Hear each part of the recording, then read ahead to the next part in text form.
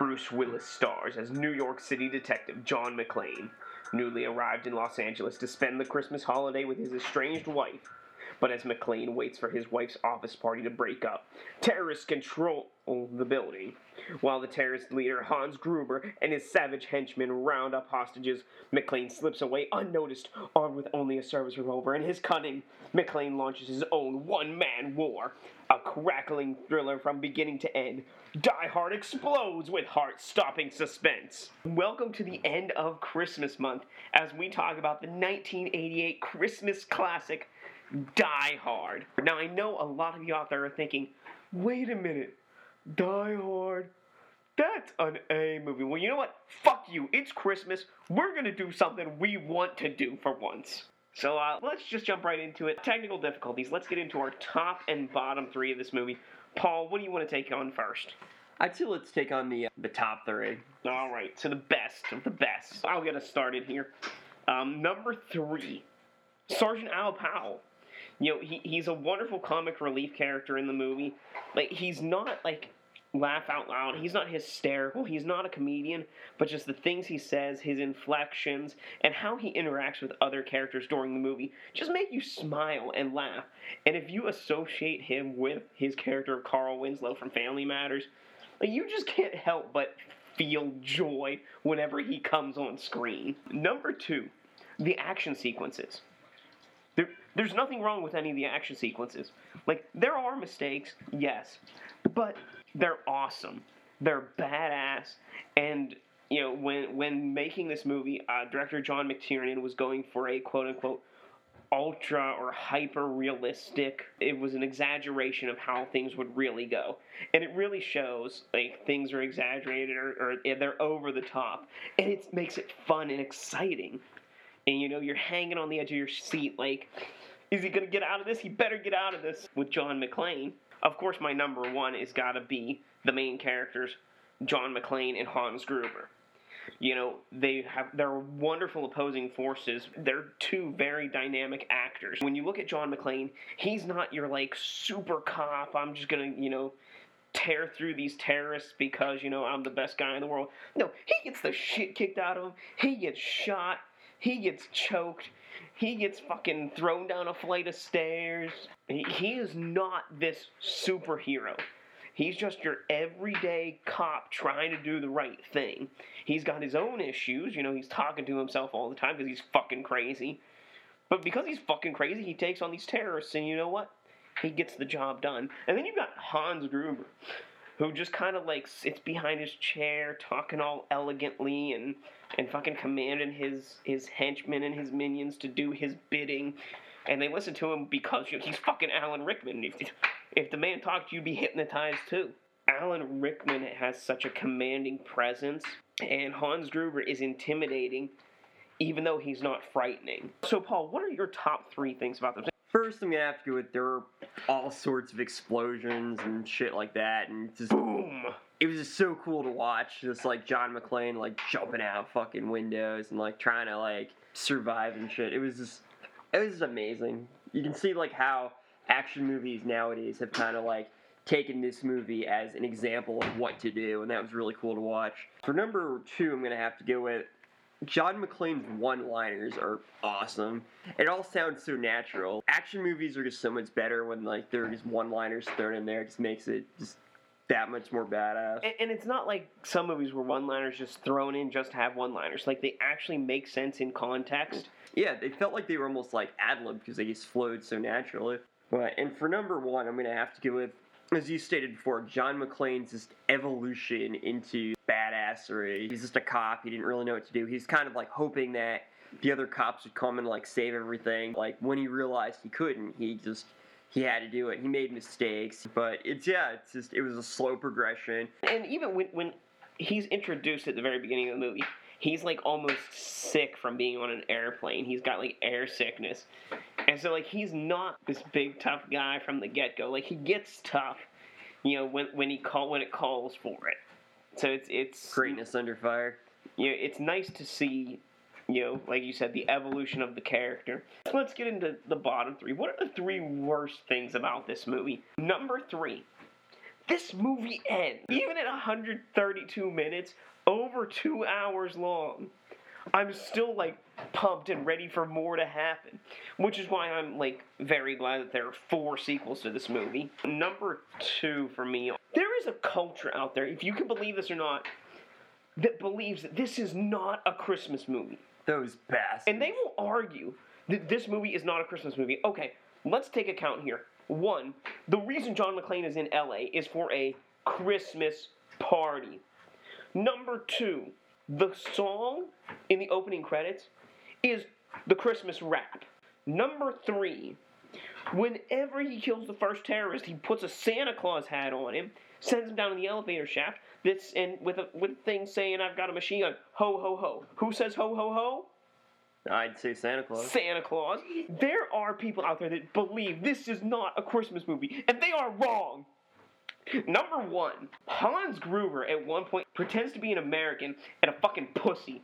And it just seems so out of place in this movie and really like a waste of time and talent within this film. I thought it was really good. It's like showing that he can like trick people with his acting in the movie. See, I feel like... I thought it was cool. I feel like Hans Gruber, like at that point, the character that he was, would have been able just to like disarm Bruce Willis and like snap his neck.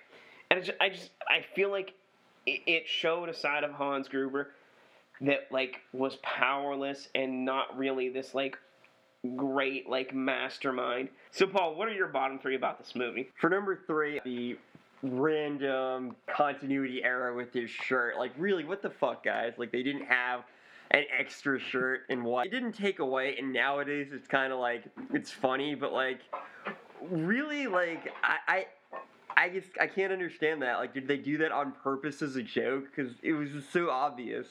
It's because it's the scene that his shirt changes is when he comes out of the ventilation system. Instead of just making his shirt dirty and like making it look like that, they just gave him a shirt that was a dirtier looking color. And that's the whole reason that it changed. Was they were trying to make it look dirty. For number 2, I'm going to have to go with... I thought Alan Rickman was great in this as a terrorist. I thought even doing the German accent, I thought he was really good. But the movie I saw before this that had him in it was the Harry Potter series.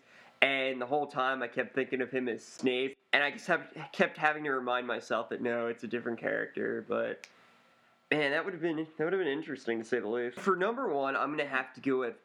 Man, this movie had the stupidest and most useless 911 operator. John McClane tells the terrorists that people are being held hostage. Tells the operators that the people are being held hostage by the terrorists, and they start lecturing about misusing the line. Actually, hear gunshots, and then they're like, "Oh, we'll send a guy by, check it out." It's like, are you fucking kidding me? Like, and they threatened to send the police to arrest John McClane for calling this stuff in, and he's like, "Please send the police." Yeah, and they're still like, "Fucking kidding me?" Oh well, maybe we won't then. I guess they didn't take terrorism seriously back then. Like, this took place, like, nowadays. It's like, well, there's terrorists, like, we're on it. It's like, what a difference in times, like. Well, not to mention, like, John McClane, when he's getting off the plane, like, the guy sitting next to him sees his gun. And John McClane's like, "Oh, it's okay, I'm a cop." Like, people today really wouldn't be that, like, dismissive, like, when they're like, "Oh, I'm a cop." The guy would have been, like, freaking out, would have... called for, whatever. So yeah, that's our top and bottom 3 of this movie. So yeah, let's get into an edition of Quote Wars. I'll get us started off here. Come on, baby, come to Papa. I'll kiss your fucking Dalmatian.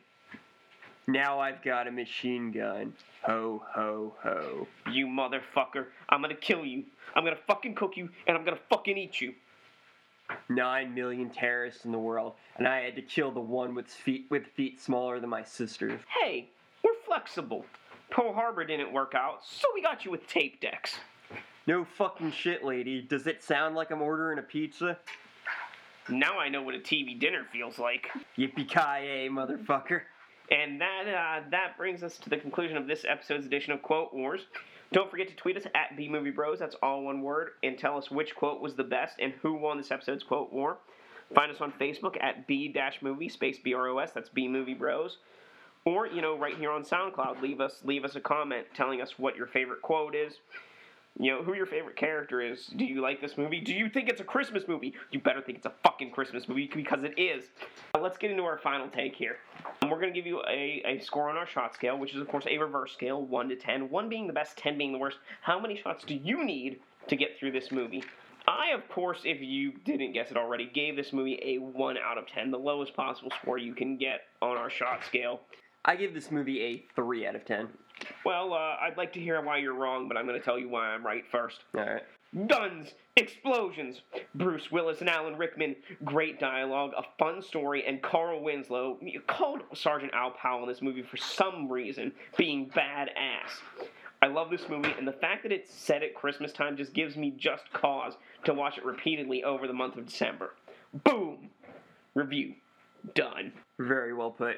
Alright, so Die Hard is an awesome movie. It's got plenty of action, one-liners, overall just great performances by the whole cast, especially Alan Rickman and Bruce Willis.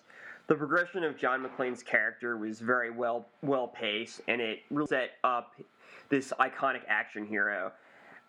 The movie was a bit slow-paced. There's a lot of scenes of just talking where nothing's really going on, and the cops and the 911 operators were just so incompetent that it got kind of annoying. Still, this movie holds up even today. It's definitely a movie worth watching. However, I did not get a point because it isn't a B movie.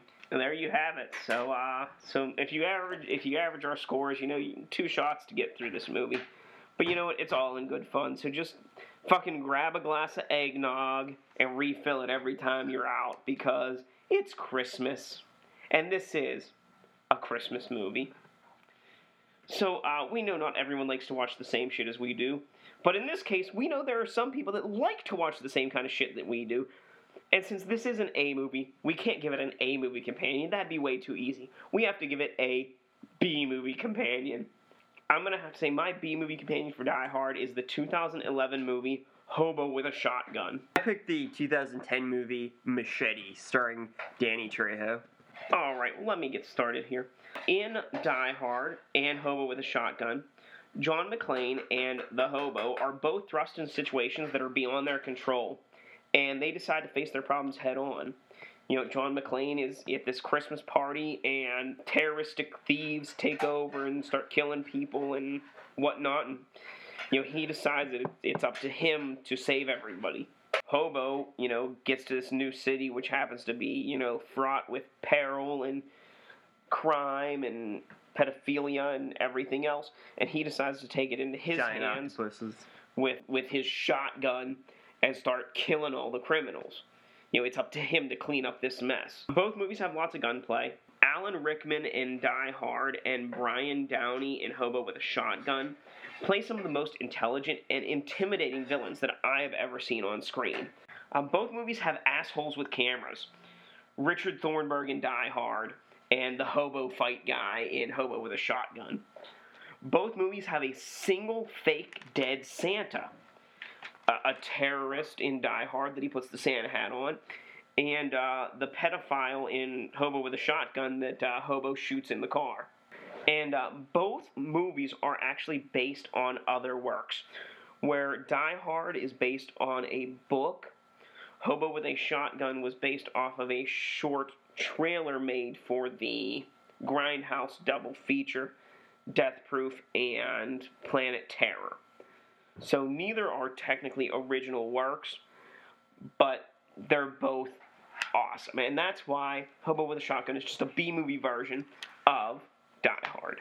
Alright, so I chose Machete because both movies, one, are action movies. They're both the first in a series of action movies. Die Hard is the first in the Die Hard series, and Machete is the first in the Machete series. The stars of both movies, Bruce Willis and Danny Trejo, were really in their element in these respective movies. Even though both actors have been in a wide range of movies or shows such as dramas, comedies, and kids movies, action movies are really where these two shine. Not that they weren't good in the other ones, but these two are pretty much define action movies at this point, and that is why Machete is just a B-movie version of Die Hard. So if you want to watch a B-movie version of Die Hard, check out Machete, starring Danny Trejo, or Hobo with a Shotgun, starring Rutger Hauer. At this point, we like to get into one of our favorite segments here. Drink away the flick. Drink away the flick. Come on and grab your drink. Let's drink away the flick. So we're going to give you a couple drinking games from this movie. Number 1, every time McClane kills a terrorist, take a drink.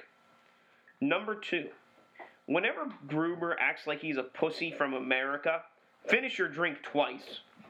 Number 3, I really hate that scene. anytime Ellis is a dick, take a drink. Number 4, anytime Sergeant Powell just tells it like it is, take a drink. And number 5, because it's Christmas month, anytime Santa makes an appearance, take a drink. Every time the terrorists speak German, take a drink. Every time the police are in denial about the hostage situation, take a drink. Every time the limo driver or the guy trying to bang John's wife is shown, take a drink. Every time there's an explosion, finish your drink. There you have it. Those are your ways you can drink away the flick. Before we tell you what's coming up next month, let's real quick do our monthly ranking so we can tell you what movies were, what's the best movie from this month, what's the worst movie. Just, what we think real quick. So we had 4 movies this month, and for me, the movie coming in last place was 1964's Santa Claus Conquers the Martians. Number 3 was Santa Claus vs. the Zombies from 2010. Number 2, Santa Claus from 1996. And number 1, how could it not be, Die Hard from 1988. Paul? Okay, this is pretty simple. So, yeah, we watched Santa Claus vs. the Zombies, Santa Claus Conquers the Martians, and Santa Claus. They all sucked, but Santa Claus is just barely better than the other two. And I thought Santa Claus vs. the Zombies was the worst of that. Die Hard is by far better than all these movies. However, I'm putting it fourth because, once again, it's not a B movie and therefore doesn't count. I have to put it at fourth. So my ranking is Die Hard number 4 because it's not a B movie. Number 3, Santa Claus vs. the Zombies. Number 4, Santa Claus Conquers the Martians. And number 1, Santa Claus. Somehow Santa Claus, being the abysmal piece of shit it was, managed to win Christmas month for this ranking. Well, how the hell did that happen? Debbie Rochon's boobs and Bill Heinzman. Yeah, those two things managed to put it above the rest. So next month, of course, will be a whole brand new year. It will be January of 2016, and we're going to have a very special month, and it is going to be called How the Fuck Did That Kill You Month, where we're going to feature movies with, villains or evil beings, evil entities, that you really have to ask yourself, how the fuck did that kill you? So yeah, if you want to join us next week, we'll be featuring the 1996 Troma movie, Killer Condom. So yeah, if you have any comments, questions, suggestions, fuck yous, whatever you have, you can direct them at our Twitter account, at BMovieBros, that's all one word. On Facebook, B-movie, space B-R-O-S, that's BMovieBros. Or, Paul directly at BMoviePaul, all one word. Or right here on SoundCloud, where you're listening to the fucking thing. Until we meet again, be brave, be alive, be back next week.